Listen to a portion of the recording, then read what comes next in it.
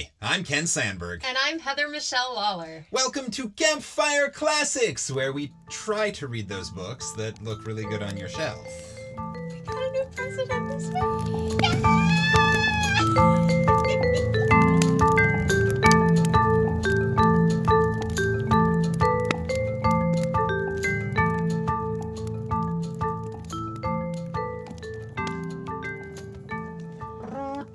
I'm dancing so much.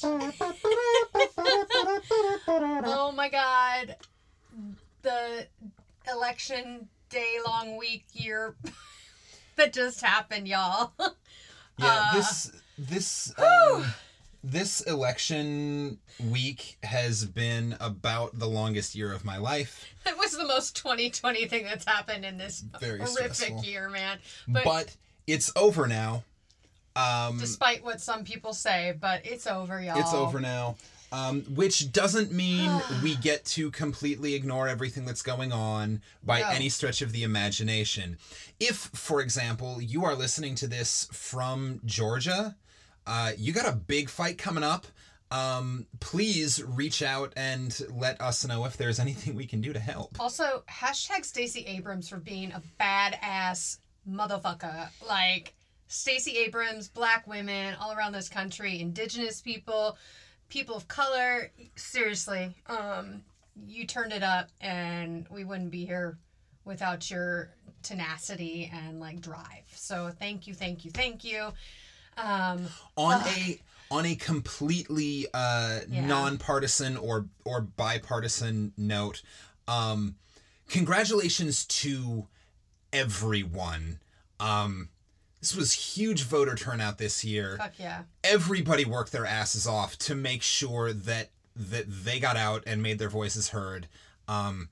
It was a big one. It was a big one. And it's our first female vice president and person of color and immigrant board. And it's just like, I was weeping. I cried during their speeches. Like, I hadn't cried in a while because, like, it's so much pent up and everything. And Kamala started talking about, and it just started coming out. Ken was sitting across from me at the couch.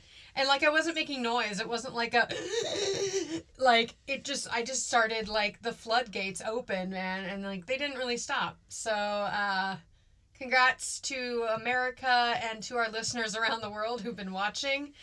Whoo! Yeah. Yeah. So that was a big tension release. There was a little bit of bad news as one of the greatest mustaches in television history did pass away as we're recording this yesterday.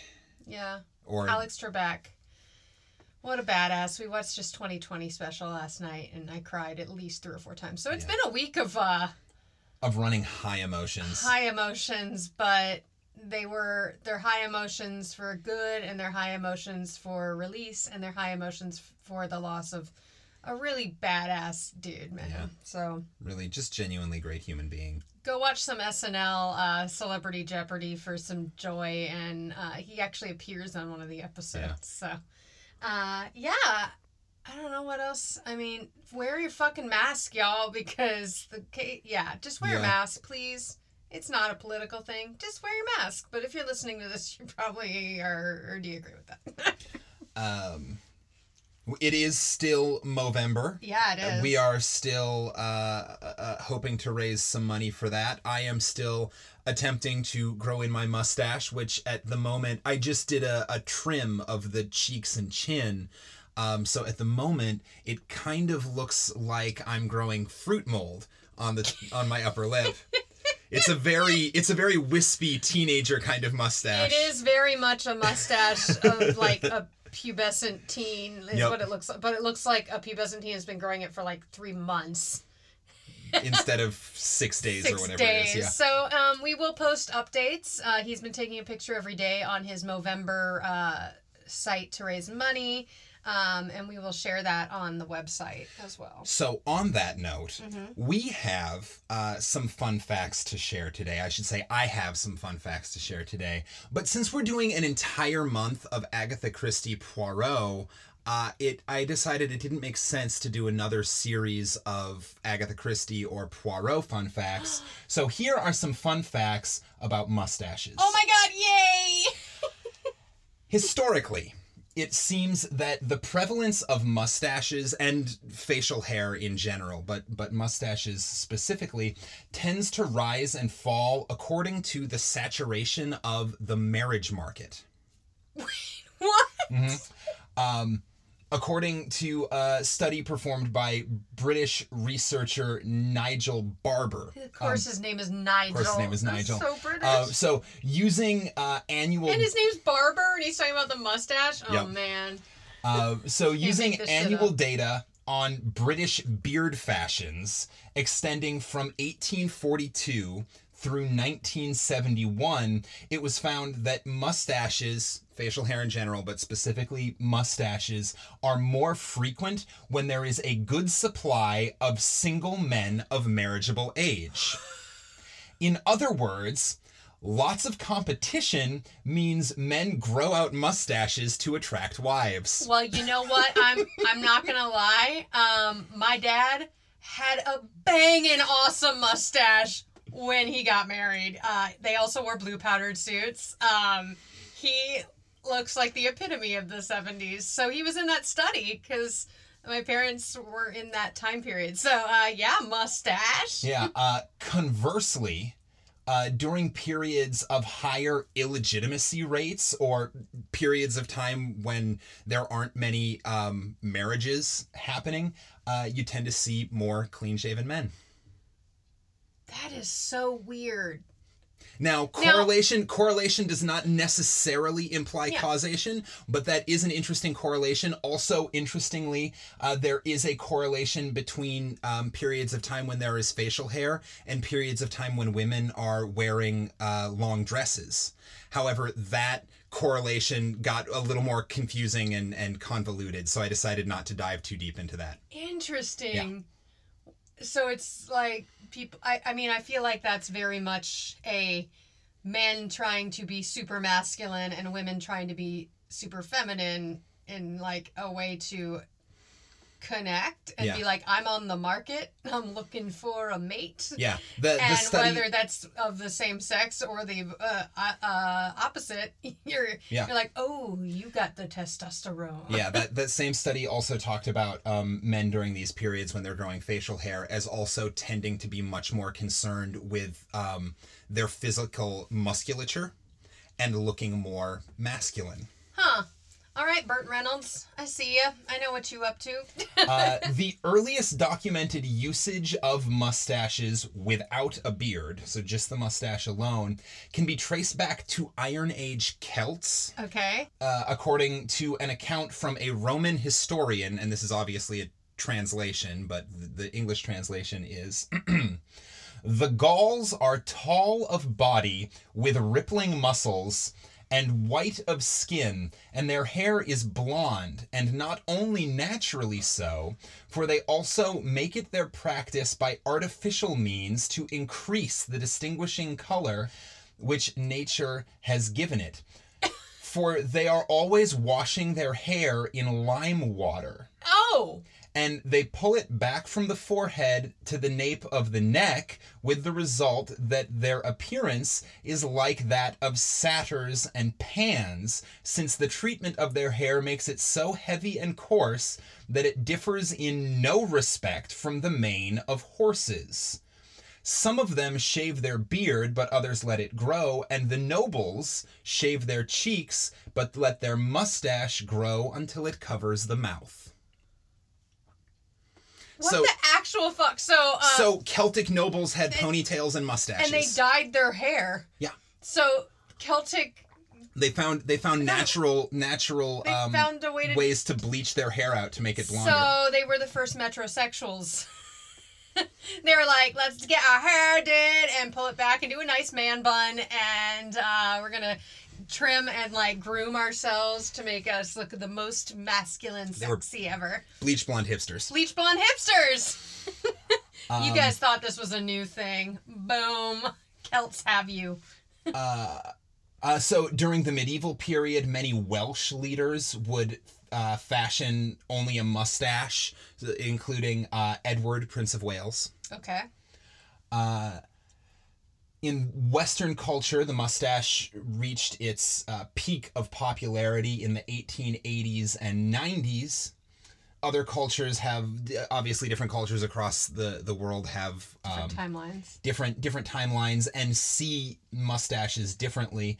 In many 20th century Arab countries, mustaches are associated with power.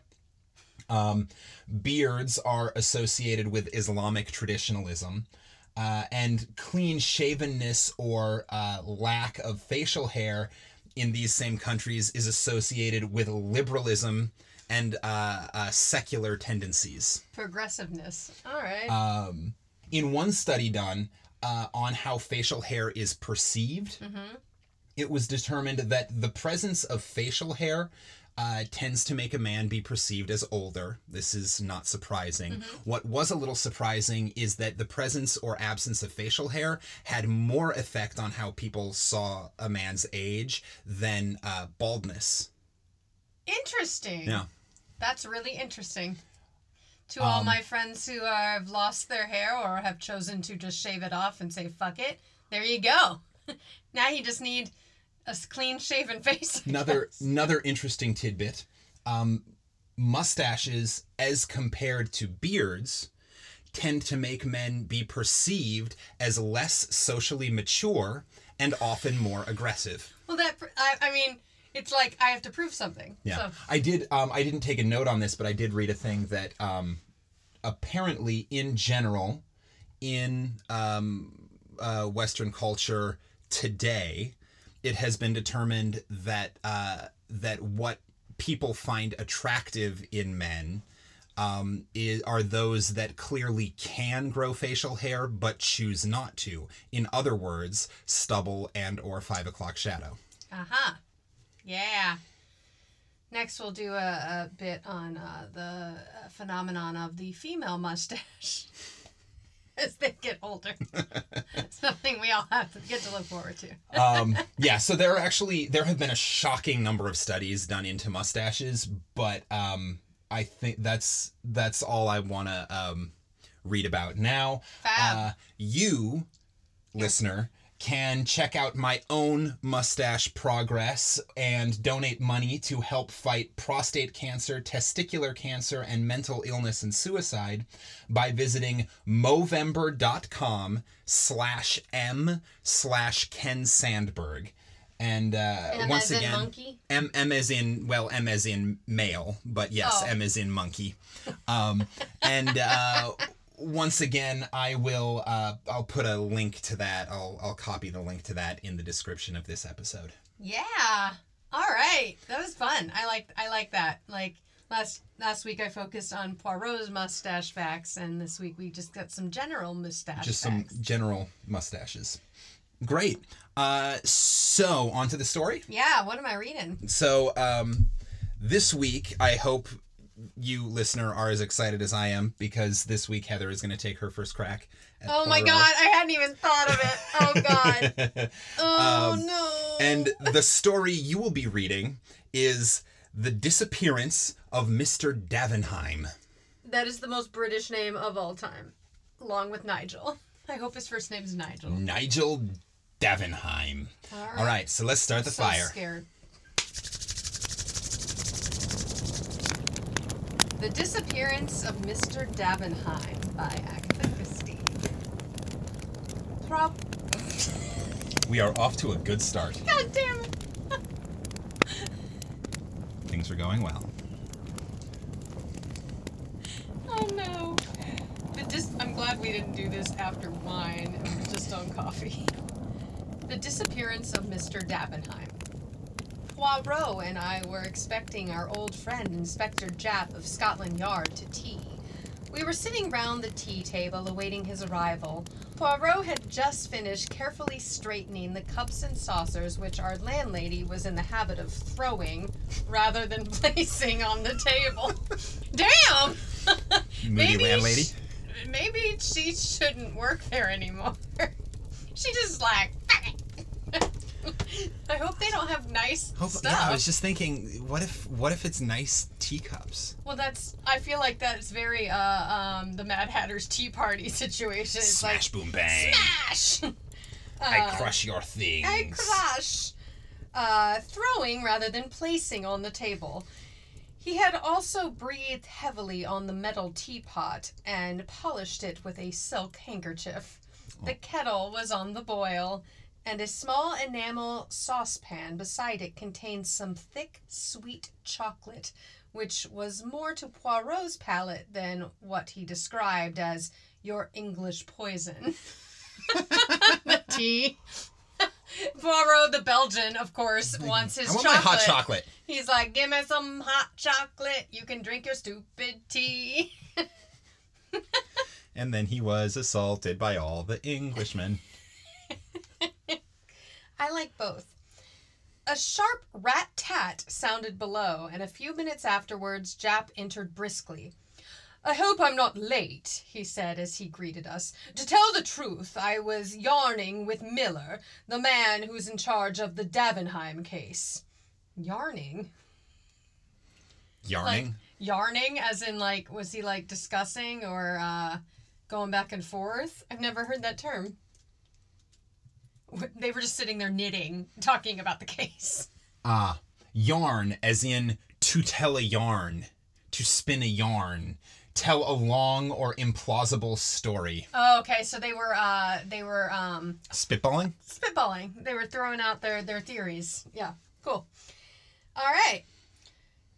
I pricked up my ears. For the last 3 days, the papers had been full of the strange disappearance of Mr. Davenheim, senior partner of Davenheim and Salmon. Salmon? What a fun last name. Davenheim and Salmon. All right, so they are a law firm that specializes in fishing rights. Fishing rights. Fishing protections. Giving you your license to go catch the fishes. Yeah, which is probably super important in an island nation. That's very true. I love some fish. All right, Mr. Salmon. I already suspect him because... You suspect Mr. Salmon? Well, of course, or someone of the salmon breed. I don't know what that means. We haven't even gotten to Poirot's accent. Davenheim and Salmon, the well-known bankers and financiers. Oh, okay. Well, I thought they were lawyers as well.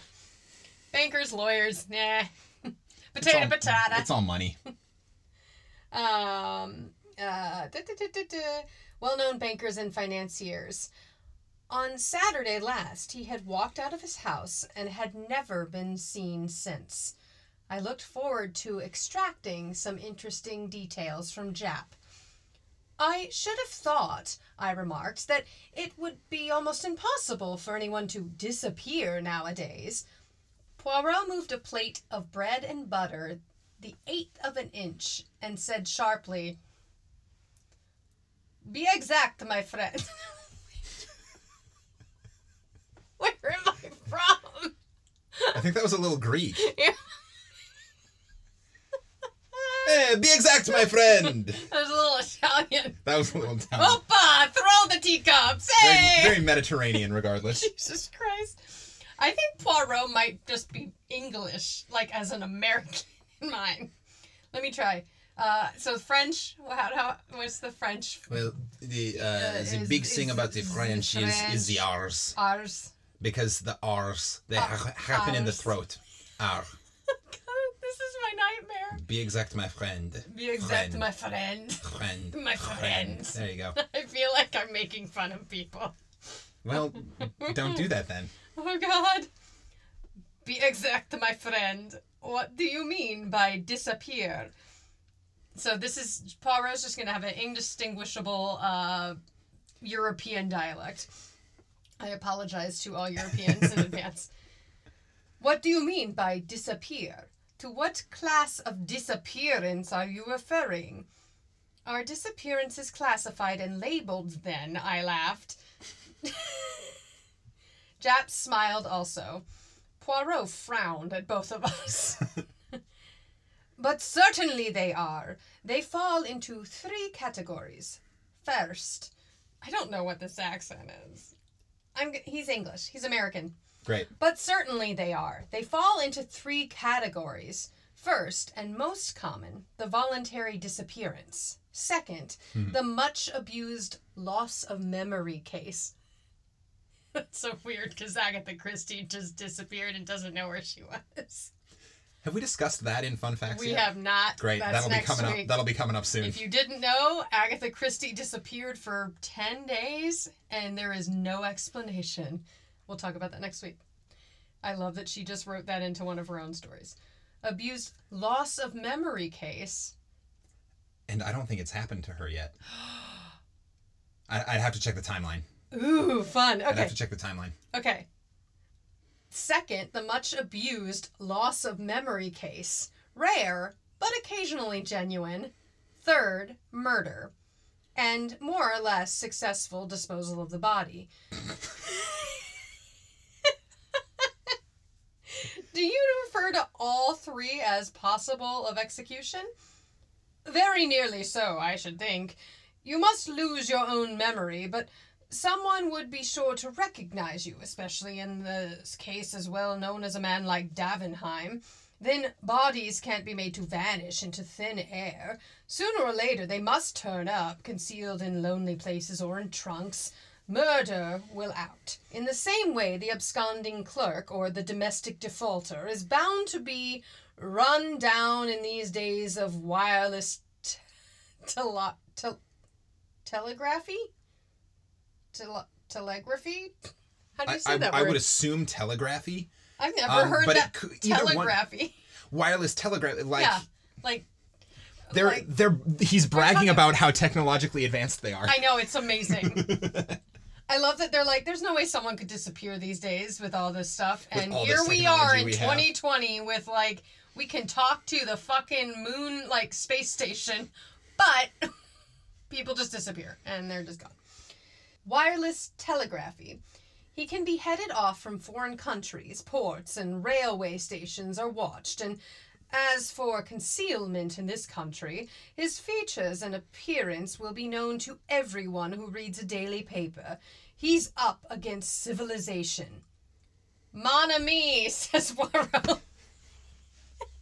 Because he's American. So he's not just American, he's Brad Pitt in Inglourious Bastards. Oh my god, he's so fun. That movie, I love that movie. First of all, they punch and beat the shit out of Nazis, which is awesome. But, like, Brad Pitt's character is so ridiculous. Buongiorno. Buongiorno. And that's, in my version of Poirot Investigates, Brad Pitt is playing Poirot. You're welcome, ladies. I'd watch it.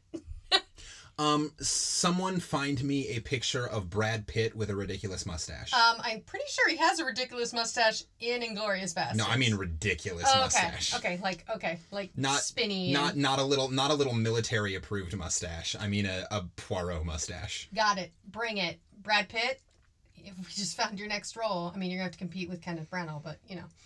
All right. Mon ami, said Poirot. You make one error. You do not allow for the fact that a man who has decided to make away with another man, or with himself in a figurative sense, might be that rare machine, a man of method. He might bring intelligence, talent, a careful calculation of detail to the task. And then I do not see why he should not be successful in baffling the police force. But not you, I suppose, said Jap good-humorously, winking at me. He couldn't baffle you, eh, Monsieur Poirot?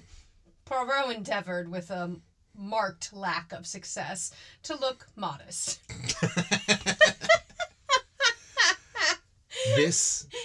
Okay, here's my prediction. Okay. This is about to turn into Pygmalion. It's going to be a bet. Oh, I'll bet I can solve this case. And Jap is Eliza Doolittle. No, the missing person is Eliza Doolittle. Jap is Pickering. Oh, okay, got it. Yeah, I like this. All right, okay. I hope there's a musical number. You said Pygmalion. I always go to My Fair Lady. Yeah. Poirot endeavored with a marked lack of success to look modest. Me also. Why not? It is true that I approach such problems with an exact science, a mathematical precision which seems, alas, only too rare in the new generation of detectives. Japp grinned more widely. I don't know, he said. Miller, the man who is on this case, is a smart chap.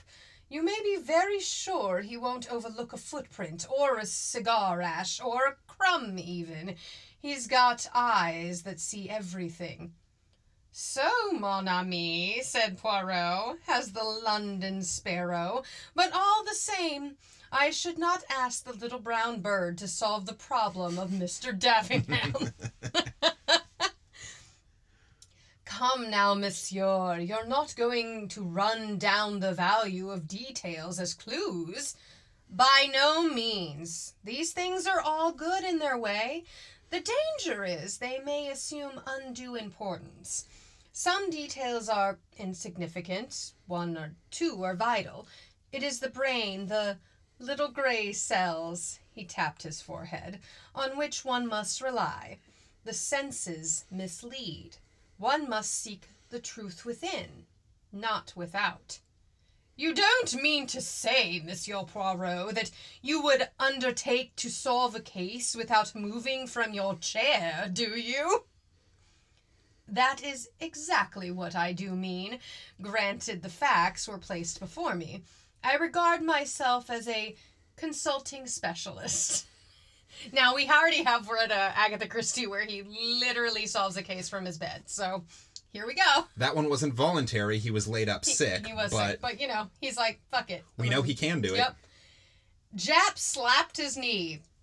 Hanged if I don't take you at your word. Bet you a $5 that you can't lay your hand, or rather tell me where to lay my hand on Mr. Davingham, dead or alive, before a week is out. And Ken is doing a happy dance because he predicted that we are now in Pygmalion, the Poirot story. Oh God, here we go. Poirot considered. Eh bien, mon ami. I accept. Le sport, it is the passion of you English. Now, the facts. On Saturday last, as is his usual custom, Mr. Davingham took the 12:40 train from Victoria to Chingside, where his palatial country seat, the Cedars, is situated. After lunch, he strolled round the grounds and gave various directions to the gardeners. Everybody agrees that his manner was absolutely normal and as usual. After tea, he put his head into his wife's boudoir. Wow! Saying that he was going to stroll down to the village and post some letters. He added that he was expecting a Mr. Lowen on business. If he should come before he himself returned, he has to be shown into the study and asked to wait. Mr. Davingham then left the house by the front door, passed leisurely down the drive and out at the gate, and was never seen again. From that hour, he vanished completely. Pretty, very pretty, altogether a charming little problem, murmured Poirot. Proceed, my good friend. I like Poirot. And I'm hitting the R's super hard. Your American Poirot sounds like a British actor doing an American accent. Exactly. Well, because I'm trying to distinguish the voices since it's not French or anything close, so that I can help our listeners. So when you hear a bad American accent, that's Poirot. Proceed, my good friend. About a quarter of an hour later, a tall, dark man with a thick black mustache rang the front door bell and explained that he had an appointment with Mr. Davingham. I don't know if I should respect this man or suspect him because he has a dark black mustache. Sounds to me like he is trying to attract a wife, and he is probably socially immature and a little aggressive. That's what I have heard in some circles. He gave the name of Lowen, and in accordance with the banker's instructions, was shown into the study. Nearly an hour passed. Mr. Davingham did not return. Finally, Mr. Lowen rang the bell and explained that he was unable to wait any longer, as he must catch his train back to town. Mrs. Davingham apologized for her husband's absence, which seemed unaccountable, as she knew him to have been expecting the visitor. Mr. Lowen reiterated his regrets and took his departure. Well, as everyone knows, Mr. Davingham did not return. Early on Sunday morning, the police were communicated with, but could make neither head nor tail of the matter. Mr. Davingham seemed literally to have vanished into thin air. It's because he was abducted by aliens. Cool. Well, that is one of the theories of Miss Agatha. He had not been to the post office, nor had he been seen passing through the village. At the station, they were positive he had not departed by any train. His own motor had not left the garage. If he had hired a car to meet him in some lonely spot, it seems almost certain by this time, in view of the large reward offered for information, the driver of it would have come forward to tell us what he knew. True, there was a small race meeting in Ettenfield. Race meeting?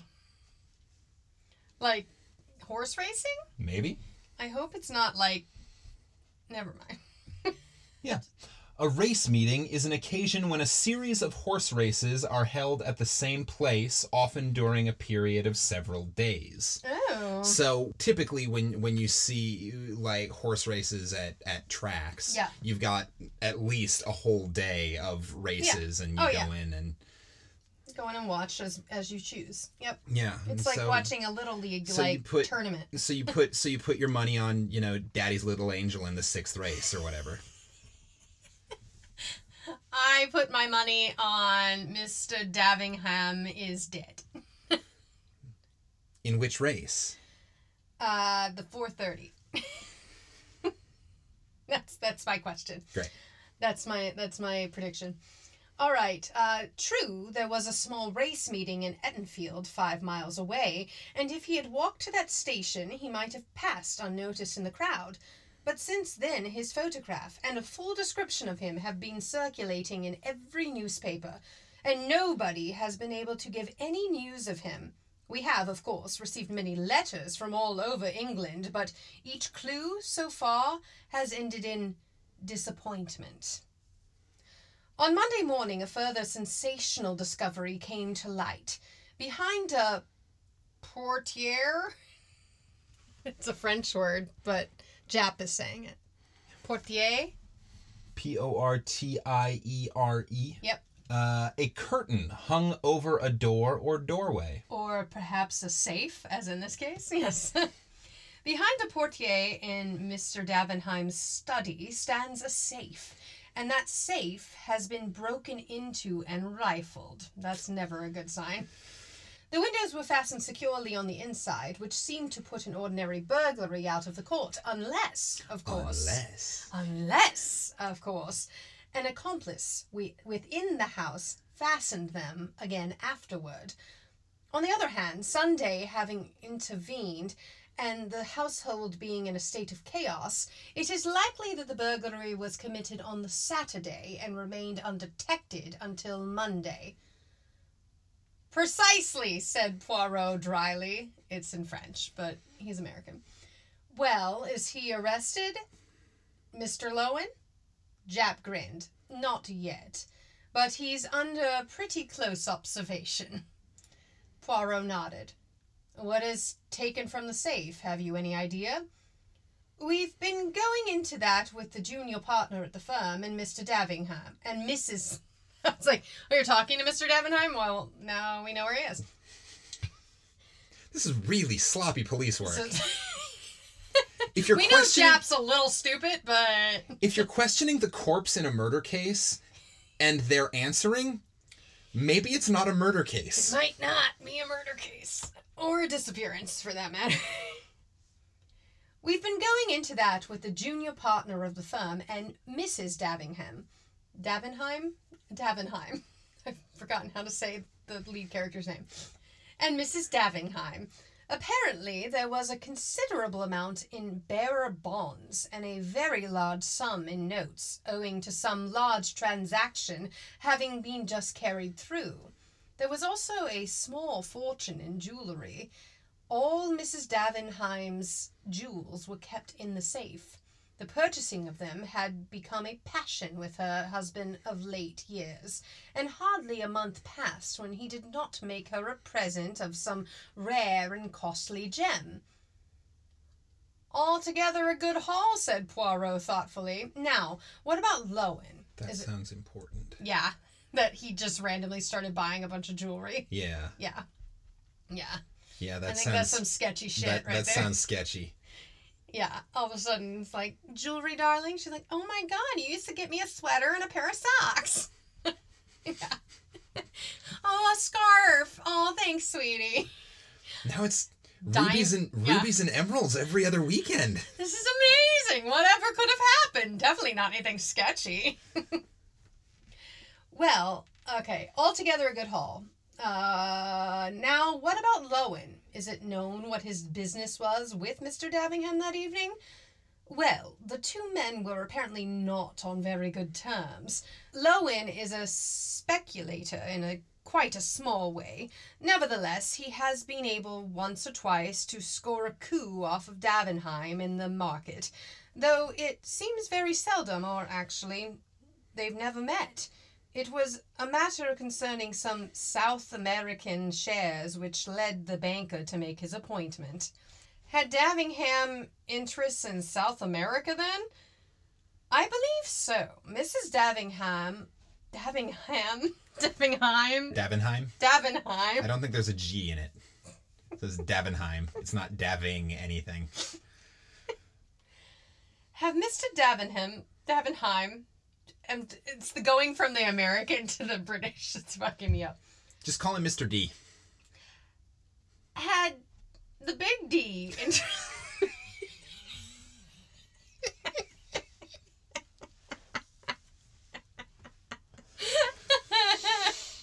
Poirot's saucy. Does the big D have interest in South America? Well, traditionally. Yeah! Going to Brazil. Had Davingham interests in South America then? I believe so. Mrs. Davingham happened to mention that he spent last autumn in Buenos Aires. What's new, Buenos Aires? Mr. Davingham's here, and there's gonna be some sketchy shit. Let's just keep reading. Any trouble in his home life? Were the husband and wife on good terms? I should say his domestic life was quite peaceful and uneventful. Mrs. Davingham is a pleasant, rather unintelligent woman. Quite a non-entity, I think. Oh, it's her. Is she a redhead with actor training? I hope she's an actor with red hair, because clearly she has been discounted, and that means she did some shit right here. Then we must not look for the solution of the mystery there. Had he any enemies? He had plenty of financial rivals, and no doubt there are many people whom he had got the better of who bear him no particular goodwill, but there was no one likely to make away with him, and if they had, where is the body? Exactly, as Hastings says. Bodies have a habit of coming to light with fatal persistency. That's true. By the way, one of the gardeners says he saw a figure going round to the side of the house towards the rose garden. The long French window of the study opens onto the rose garden, and Mr. Davenheim frequently entered and left the house that way. But the man was a good way off, at work on some cucumber frames, and cannot say whether it was the figure of his master or not. Also, he cannot fix the time with any accuracy. It must have been before 6, as the gardener ceased work at that time. He's too busy with his cucumbers. He's like, I saw somebody, but I was just doing my cucumbering. Doing my veggies. Getting the cucumbers ready for the cucumber sandwiches. I love cucumber sandwiches. Yum. And Mr. Davingham left... And Mr. Davingham left the house. About 5:30 or thereabouts. What lies beyond the rose garden? A lake. With a boathouse? Yes, a couple of punts are kept there. I suppose you're thinking of suicide, Monsieur Poirot? Well, I don't mind telling you that Miller's going down tomorrow expressly to see that piece of water dragged. That's the kind of man he is. Poirot smiled faintly and turned to me. Hastings, I pray you, hand me that copy of the Daily Megaphone. If I remember rightly, there is an unusually clear photograph there of the missing man. I rose and found the sheet required. Poirot studied the features attentively. He murmured. Wears his hair rather long and wavy, full mustache, and pointed beard, bushy eyebrows. Eyes dark? Yes. Hair and beard turning grey? The detective nodded. Well, Monsieur Poirot, what have you got to say to it all? Clear as daylight, eh? On the contrary, most obscure. The Scotland Yard man looked pleased. Which gives me great hopes of solving it, finished Poirot placidly. Eh?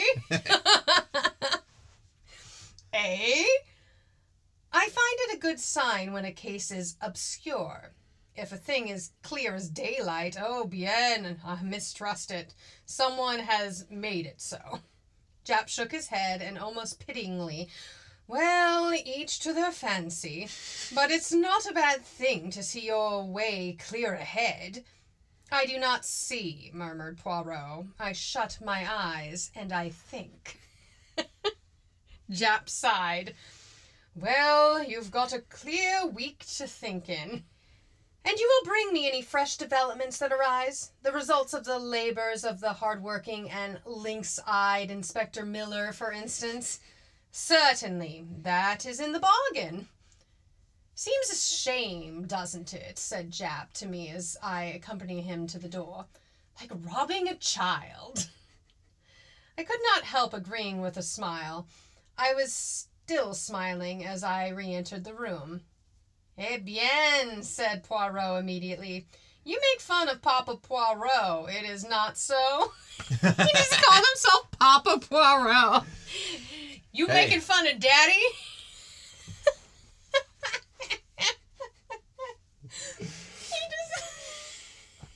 Now I'm so happy he's American. Hey, you're making fun of Daddy, huh? You're making fun of Daddy Poirot, eh? Boom!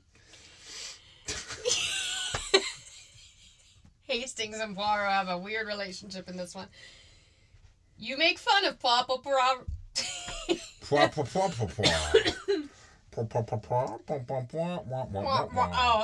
Now Poirot is just a Charlie Brown adult. Yep. So we won't know how anything happens. You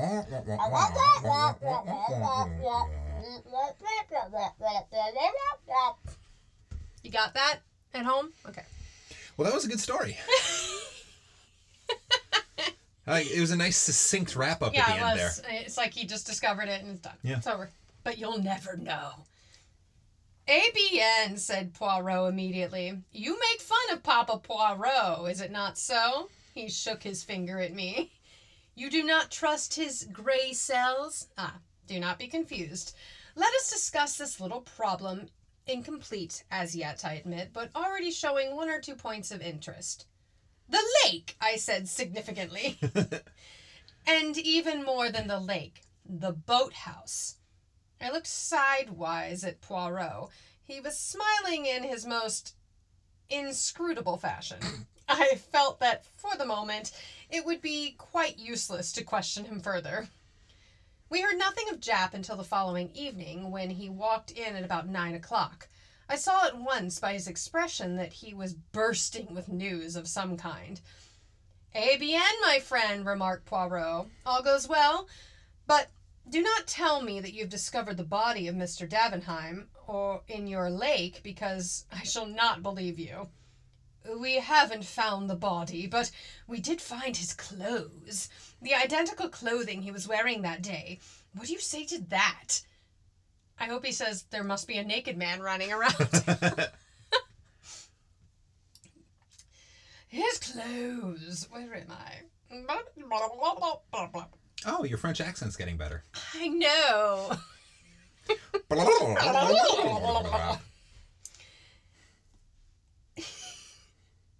We haven't found the body, but we did find his clothes. The identical clothes he was wearing that day. What do you say to that? Any other clothes missing from the house? No, his valet was quite positive on that point. The rest of his wardrobe is intact. There's more. We've arrested Lowen. One of the maids, whose business is to fasten the bedroom windows, declares she saw Lowen coming towards the study through the rose garden about 6:15. That would have been about 10 minutes before he left the house. What does he himself say to that? Denied, first of all, that he had ever left the study, but the maid was positive, and he pretended afterward that he had forgotten just stepping out the window to examine an unusual species of rose. Rather a weak story. And there's fresh evidence against him come to light. Mr. Davenham always wore a thick gold ring set with a solitaire diamond on the one finger on his right hand. Well, that ring was pawned in London on Saturday night by a man called Billy Kellett. He's already known to the police, did 3 months last autumn for lifting an old gentleman's watch. It seems he tried to pawn the ring at no less than 5 different places. Succeeded at the last one. Well, he succeeded at the last one because that was the last one he went to because he succeeded. Yep. Come on, Jap. Things are always in the last place I look. Well, it'd be pretty stupid to keep looking after you found it. Durr. He succeeded at the last one, got gloriously drunk on the proceeds, assaulted a policeman, and was run in consequence. I went to Bow Street with Miller and saw him. He's sober enough now, and I don't mind admitting we pretty well frightened the life out of him, hinting he might be charged with murder. This is his yarn, and a very queer one it is. Now we know what yarn means. He was at Enfield races on Saturday, though I dare say scarf pins was his line of business, rather than betting. Scarf pins? Ooh. Stealing scarf pins off of scarves? Is that a term for, like, pickpocketing? I'm guessing it means stealing scarf pins and shawl pins, because they're those like... Oh, they're like the brooches. Yeah. Oh, yeah. You didn't see anything? Pull up scarf pins and you get pictures for people selling brooches and scarf pins and shawl pins. Okay. So he probably takes them from people and then resells them. Pawns them. Like he pawned the ring. He was at the Enfield races on Saturday, though I dare say scarf pins is his line of business rather than betting. Anyway, he had a bad day and was down on his luck. He was trampling along the road to Chingside and sat down in a ditch to rest just before he got into the village. A few minutes later, he noticed a man coming along the road to the village. Dark-complexioned gent with a big moustache. One of them city toffs is his description of the man. Kellett was half concealed by the road by a heap of stones. Just before he got abreast of him, the man looked quickly up and down the road, and seeing it apparently deserted, he took a small object from his pocket and threw it over the hedge. Then he went on towards the station. Now the object he had thrown over the hedge had fallen with a slight chink, which aroused the curiosities of the human derelict in the ditch. The human derelict in the ditch. I want to see that Harry Potter. The human derelict in the ditch. Harry Potter and the human derelict in the ditch. I think the human derelict in the ditch is like a Beckett play or something like that. Maybe Brecht. Yeah, Brecht. And there's some weird music. Yeah. Very dissonant. The human derelict in the ditch. I think it's a Brecht play. Somebody write... Brecht musical, music by Kurt Weill. Craig, if you're listening, I want to hear The Human Derelict in the Ditch as written by Brecht, as written by Craig Kellberg. Or anyone else who wants to accept that challenge. All right. The Human Derelict in the Ditch. He investigated and after a short search discovered the ring. That is Kellett's story. It's only fair to say that Lowen denies it utterly, and of course the word of a man like Kellett can't be relied upon in the slightest. It's within the bounds of possibility that he met Davenheim in the lane and robbed and murdered him. Poirot shook his head. Very improbable, mon ami. He had no means of disposing of the body. It would have been found by now. Secondly, the open way in which he pawned the ring makes it unlikely that he did murder to get it. Thirdly, your sneak thief is rarely a murderer. Fourthly, as he has been in prison since Saturday, it would be too much of a coincidence that he is able to give so accurate a description of Lowen. Japp nodded. I don't say you're not right, but all the same, you won't take a jury to take much note of a jailbird's evidence. What seems odd to me is that Lowen couldn't find a cleverer way of disposing of the ring. Poirot shrugged his shoulders. Well, after all, if it were found in the neighborhood, it would be argued that Davenheim himself had dropped it. But why remove it from the body at all? I cried. Oh, that's... Oh, Hastings, that's like Hastings the first time finally he's has spoken. a line. But why remove it from the body at all? I cried. Where's Hastings from? I don't know. Which traveling circus is Hastings working for? Sounds like a character on SpongeBob. But why remove the ring from the body at all? I'm going back to the unbirthday tea party. He's the Mad Hatter. But why remove it from the body at all? I don't know where he's from. That was very Dowager Countess all in a huff. But why remove it from the body at all? It's Hastings is played by Maggie Smith in this production. By a very huffy Maggie Smith. Yes. But why remove it from the body at all? I cried. There must be a reason for that, said Japp. Do you know that just beyond the lake, a little gate leads out onto a hill, and not 3 minutes' walk brings you to, what do you think? A lime kiln. Good heavens, I cried. You mean that the lime which destroyed the body would be powerless to affect the metal of the ring? Exactly. So it's like stuff that disintegrates a body? A lime kiln? A lime kiln is used to produce quicklime through the calcination of limestone.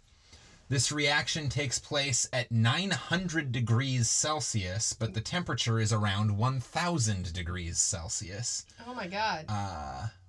So yeah, I mean, they're basically going to Breaking Bad. Yeah. they're gonna disintegrate the body in the lime kiln, but it won't melt. But that would not melt gold. Is basically what he just said. So maybe that's why the ring was removed.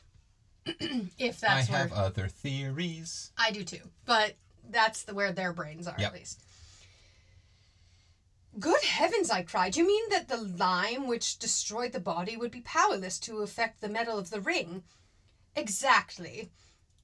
It seems to me, I said, that explains everything. What a horrible crime. By common consent, we both turned and looked at Poirot. He seemed lost in reflection, his brow knitted, as though with some supreme mental effort. I felt at last his keen intellect was asserting itself. What would his first words be? We were not long left in doubt.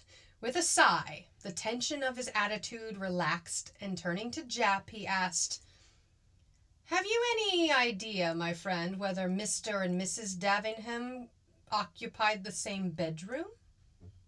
Uh-oh. Because that at the time, that was still a thing. Where you had separate bedrooms. I'm trying to think of the wording when they said, did her boudoir. Her boudoir. So they have separate bedrooms? Yeah, I think so. I mean, I'm guessing we're going to get an answer momentarily. The question seems so ludicrously inappropriate that for a moment... I love how weird people were about married couples, like, forever. How dare you ask about their sleeping arrangements? Oh my God, how dare you You ask about... saucy French American. Dirty man. Like, who cares? Come on, people. The question seemed so ludicrously inappropriate that for a moment we both just stared in silence. Then Jap burst into a laugh. Good Lord, Monsieur Poirot. I thought you were coming out with something startling. As to your question, I'm sure I don't know. You could find out? Asked Poirot with curious persistence. Oh, certainly, if you really want to know. Merci, mon ami. I would be obliged if you would make a point of it. Jap stared at him for a few minutes longer, but Poirot seemed to have forgotten us both. The detective shook his head sadly at me and murmured, Poor old fellow. War has been too much for him. Gently withdrew from the room. Crazy old man. What kind of dumbass question is that? In shell shock? Damn. As Poirot seemed sunk into a daydream, I took a sheet of paper and amused myself by scribbling notes upon it. My friend's voice aroused me. I love when my friend's voice arouses me. I mean, sometimes a voice can be soothing and sometimes a voice is exciting. I wonder if he's going to ejaculate soon. And he's now aroused, so I wonder if he's going to ejaculate. I'm so excited. My friend's voice aroused me. He had come out of his reverie and was looking brisk and alert. Que faites-vous là, mon ami? That was some quality Brad Pitt Italian right there.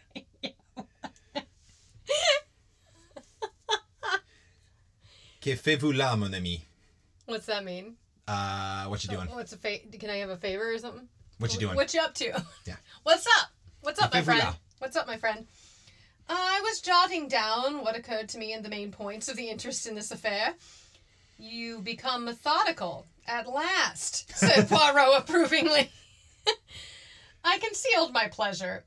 Shall I read them to you? He concealed his pleasure. He's aroused. Now he's concealing his pleasure. Which, in fairness, if I was hanging out with my friend and I started getting aroused by his voice, by said friend's voice, I would probably cross my legs. Well, he's sitting at a desk, so he's got that to conceal his pleasure.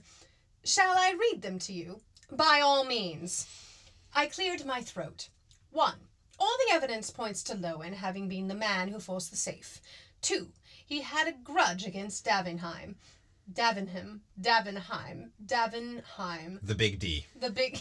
2. He had a grudge against the big D. 3. He lied in his first statement that he had never left the study. 4. If you accept Billy Kellett's story as true, Lowen is unmistakably implicated. I paused. Well, I asked, for I felt that I had put my finger on all the vital facts. Poirot looked at me pityingly, shaking his head very gently. Mon ami, but it is what you have not the gift. It is that you have not the gift. Mon ami, but it is not that you have... But it is that you have... Oh my God. Mon ami, but it is that you have not the gift. See, this is where it makes sense for Poirot to be Belgian and not American. I know. Mon ami, but it is that you have not the gift. Mon ami, but it is that you have not the gift. The important detail, you appreciate him never. Also, your reasoning is false. That's all I got. How? Let me take your 4 points. 1. Mr. Lowen could not possibly know he would have had the chance to open the safe. He came for a business interview. He would not have known beforehand that Mr. Davenheim would have been absent, posting a letter, and that he would consequently be alone in the study. And he might have seized the opportunity, I suggested. And the tools? City gentlemen do not carry around house-breaking tools by the off chance, and one could not cut into that safe with a penknife. Ugh. Well, what about number 2? You say Lowen had a grudge against Mr. Davenham. Well, you mean it is he had once or twice got the better of him, and presumably those transactions were entered into with the view of benefiting himself. In any case, you do not, as a rule, bear a grudge against a man who you have gotten the better of. It is more likely to be the other way around. Whatever grudge there might have been would have been on the Mr. D's side. Well, you cannot deny that he lied about never having left the study. No, but he may have been frightened. Remember, the missing man's clothes had just been discovered in the lake. Of course, as usual, he would have done better to speak the truth. And the fourth point? I grant you that. If Kellett's story is true, Lowen is undeniably implicated. That is what makes the affair so interesting. Then I did appreciate one vital fact. Perhaps. But you have entirely overlooked the two most important points, the ones that undoubtedly hold the clue to the whole matter. And pray, what are they?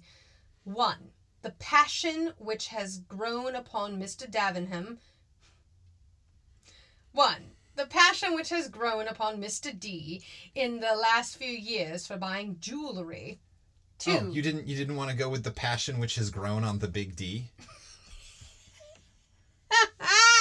I absolutely do. Cut. 1. The passion that has grown upon the big D in the last few years for buying jewelry.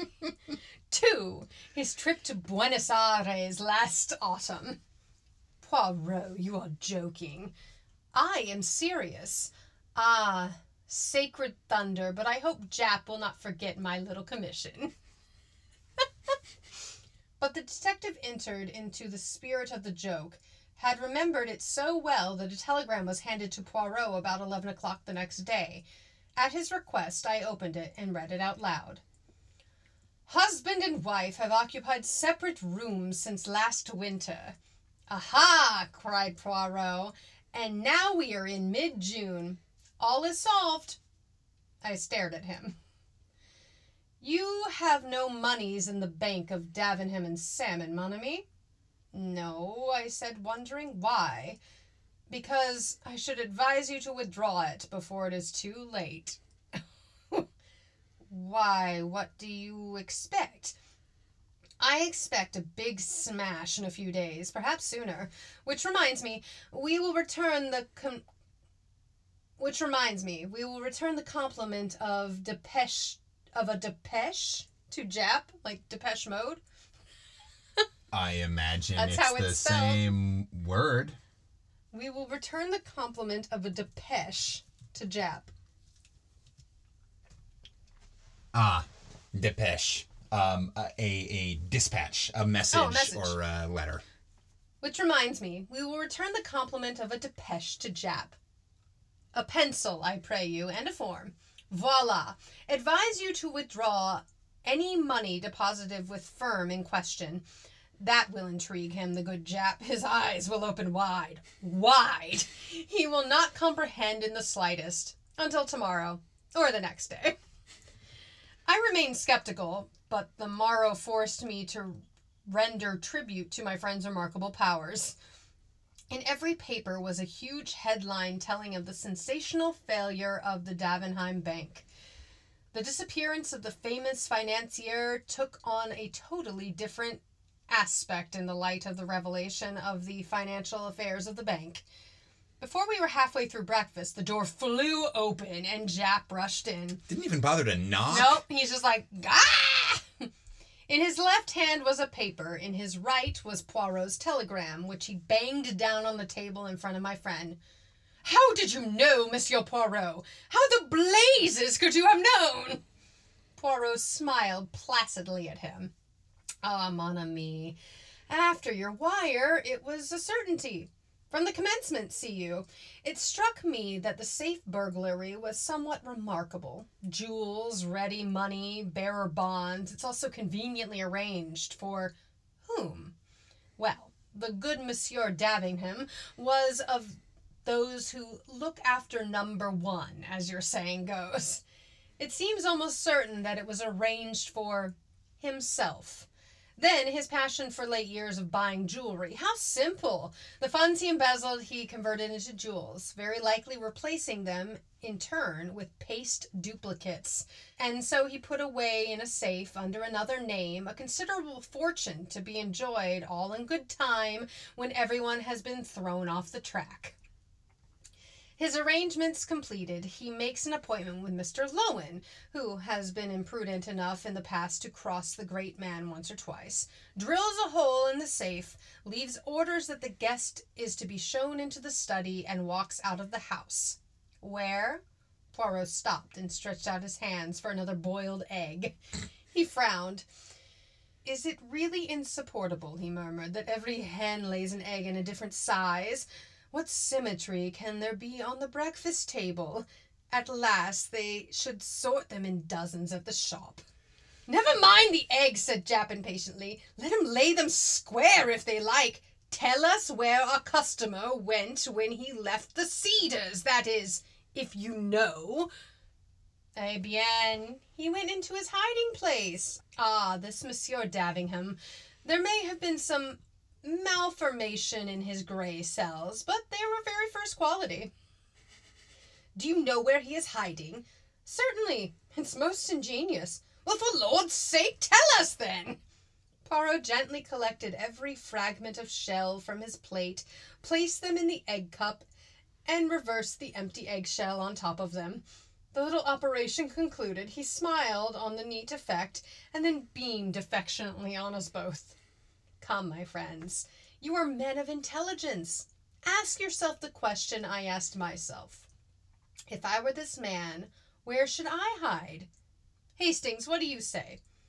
Well, I said, I'm rather inclined to think I'd not bolt at all. I'd stay in London, in the heart of things, travel by tubes and buses. 10 to 1, I'd never be recognized. There's safety in a crowd. Poirot turned inquiringly to Japp. I don't agree. I'd get clear away at once. That's the only chance. I would have had plenty of time to prepare things beforehand. I'd have a yacht waiting with steam up, and I'd be off on one of the most out-of-the-way corners of the world before the hue and cry began. We both looked at Poirot. What do you say, monsieur?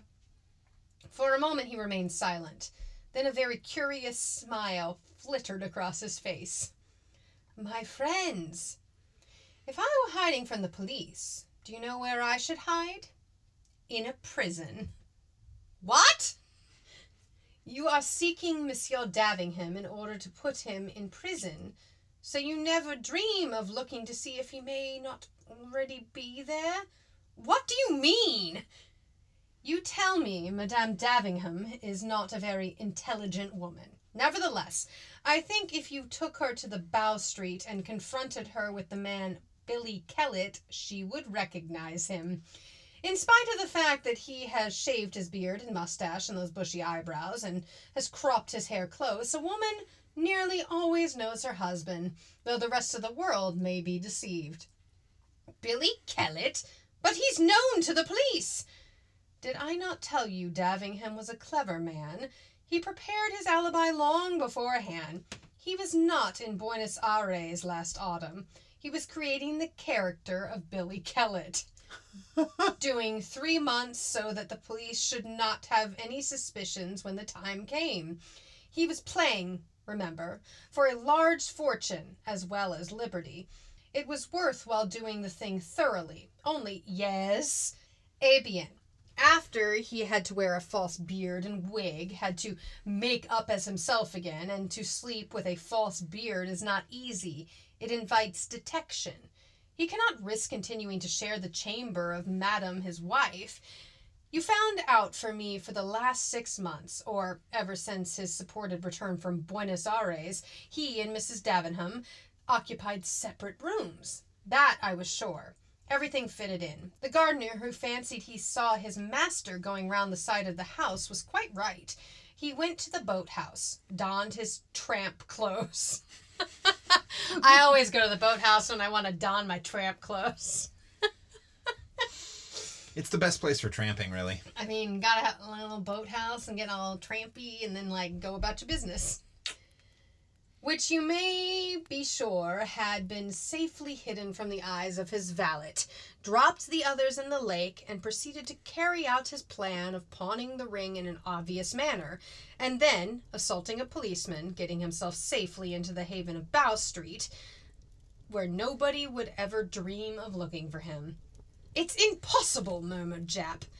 "Ask Madame," said my friend, smiling. The next day, a registered letter lay beside Poirot's plate. He opened it, and a 5-pound note fluttered out. My friend's brow puckered. "Ah, sacre, but what shall we do with it? I have so much remorse, say pauvre Japp. Ah, an idea. We will have a little dinner, we three. That consoles me. Oh, it was really too easy. I am ashamed. I, who would not rob a child. Mille tonnerres. Mon ami, what have you, that you laugh so heartedly?" The end. Oh, Poirot is rough in my brain.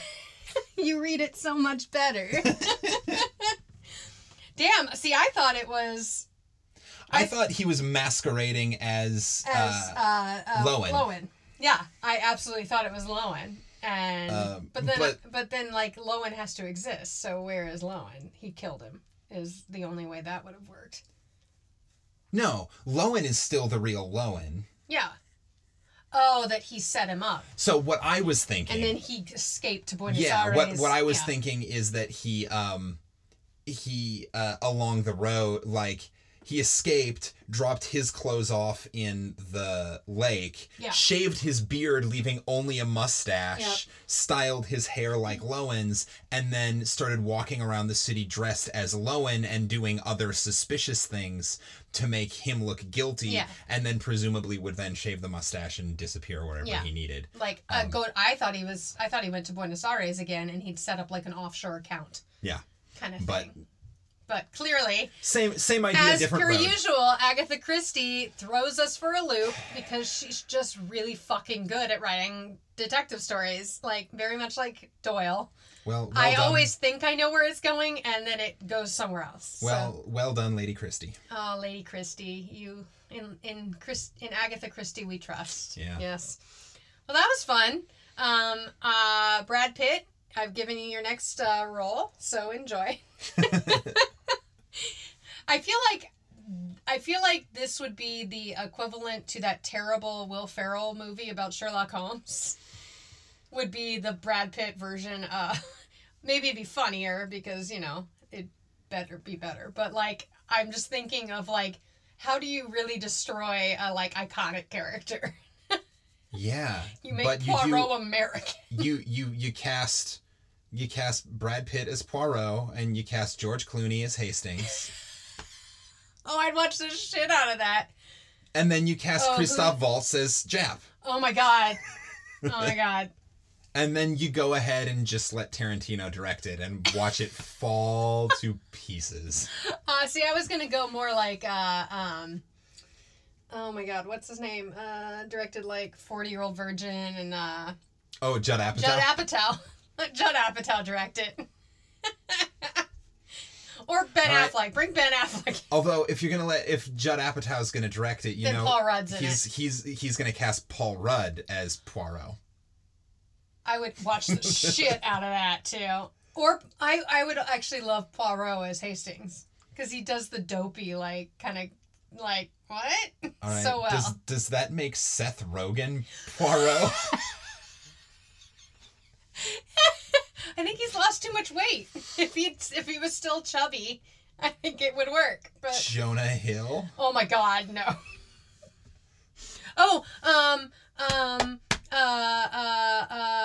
What's his face? Bear Claw. Oh, Josh Gad. Josh Gad! Josh Gad is... Well, he's in Murder in the Orient Express. Yeah, he's already in Murder in the Orient Express. So he's already familiar with the, like... Or, Michael Cera. Oh my god. Well, Michael Cera always looks like a little boy. Yeah. Like, maybe when he ages into his adult self. Even though he's, like, our age. Yeah. Almost. Whatever. He could be Japp. He could be Japp.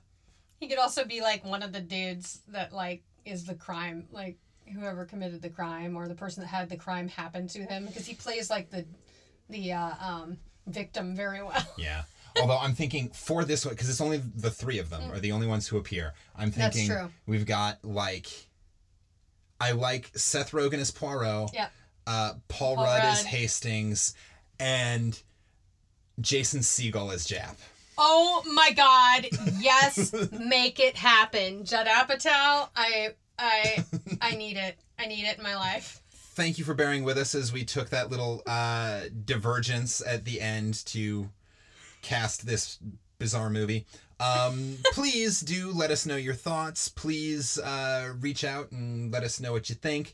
Please go check out movember.com/m/Ken Sandberg to watch my mustache come in sad and pathetic, and to help raise money for, you know, research and stopping cancer and The good stuff. And fixing mental health problems and all of those lovely things. The things that need fixing. Please like us, subscribe, share with friends. And give us a review if you're on like Apple Podcasts. iPodcast. Apple Podcasts, Spotify. There's places. Each site's different. Give us a 5-star review or give us a actual like written review. That really helps us get more attention on these sites. And by you sharing it with someone you love, you're sharing laughter with them, because laughter is the best medicine. Yeah. Unless you didn't like us, in which case you should share us with someone you hate. Cool. I mean, that's fine with me too. As long as you're sharing and we're getting some listens, because that's how this game works. That's all the business I got. Yeah, you've been awesome. Thanks for listening. Thank you so much. This has been Campfire Classics, where we try to read those books that look really good on your shelf. Now off to find the big D.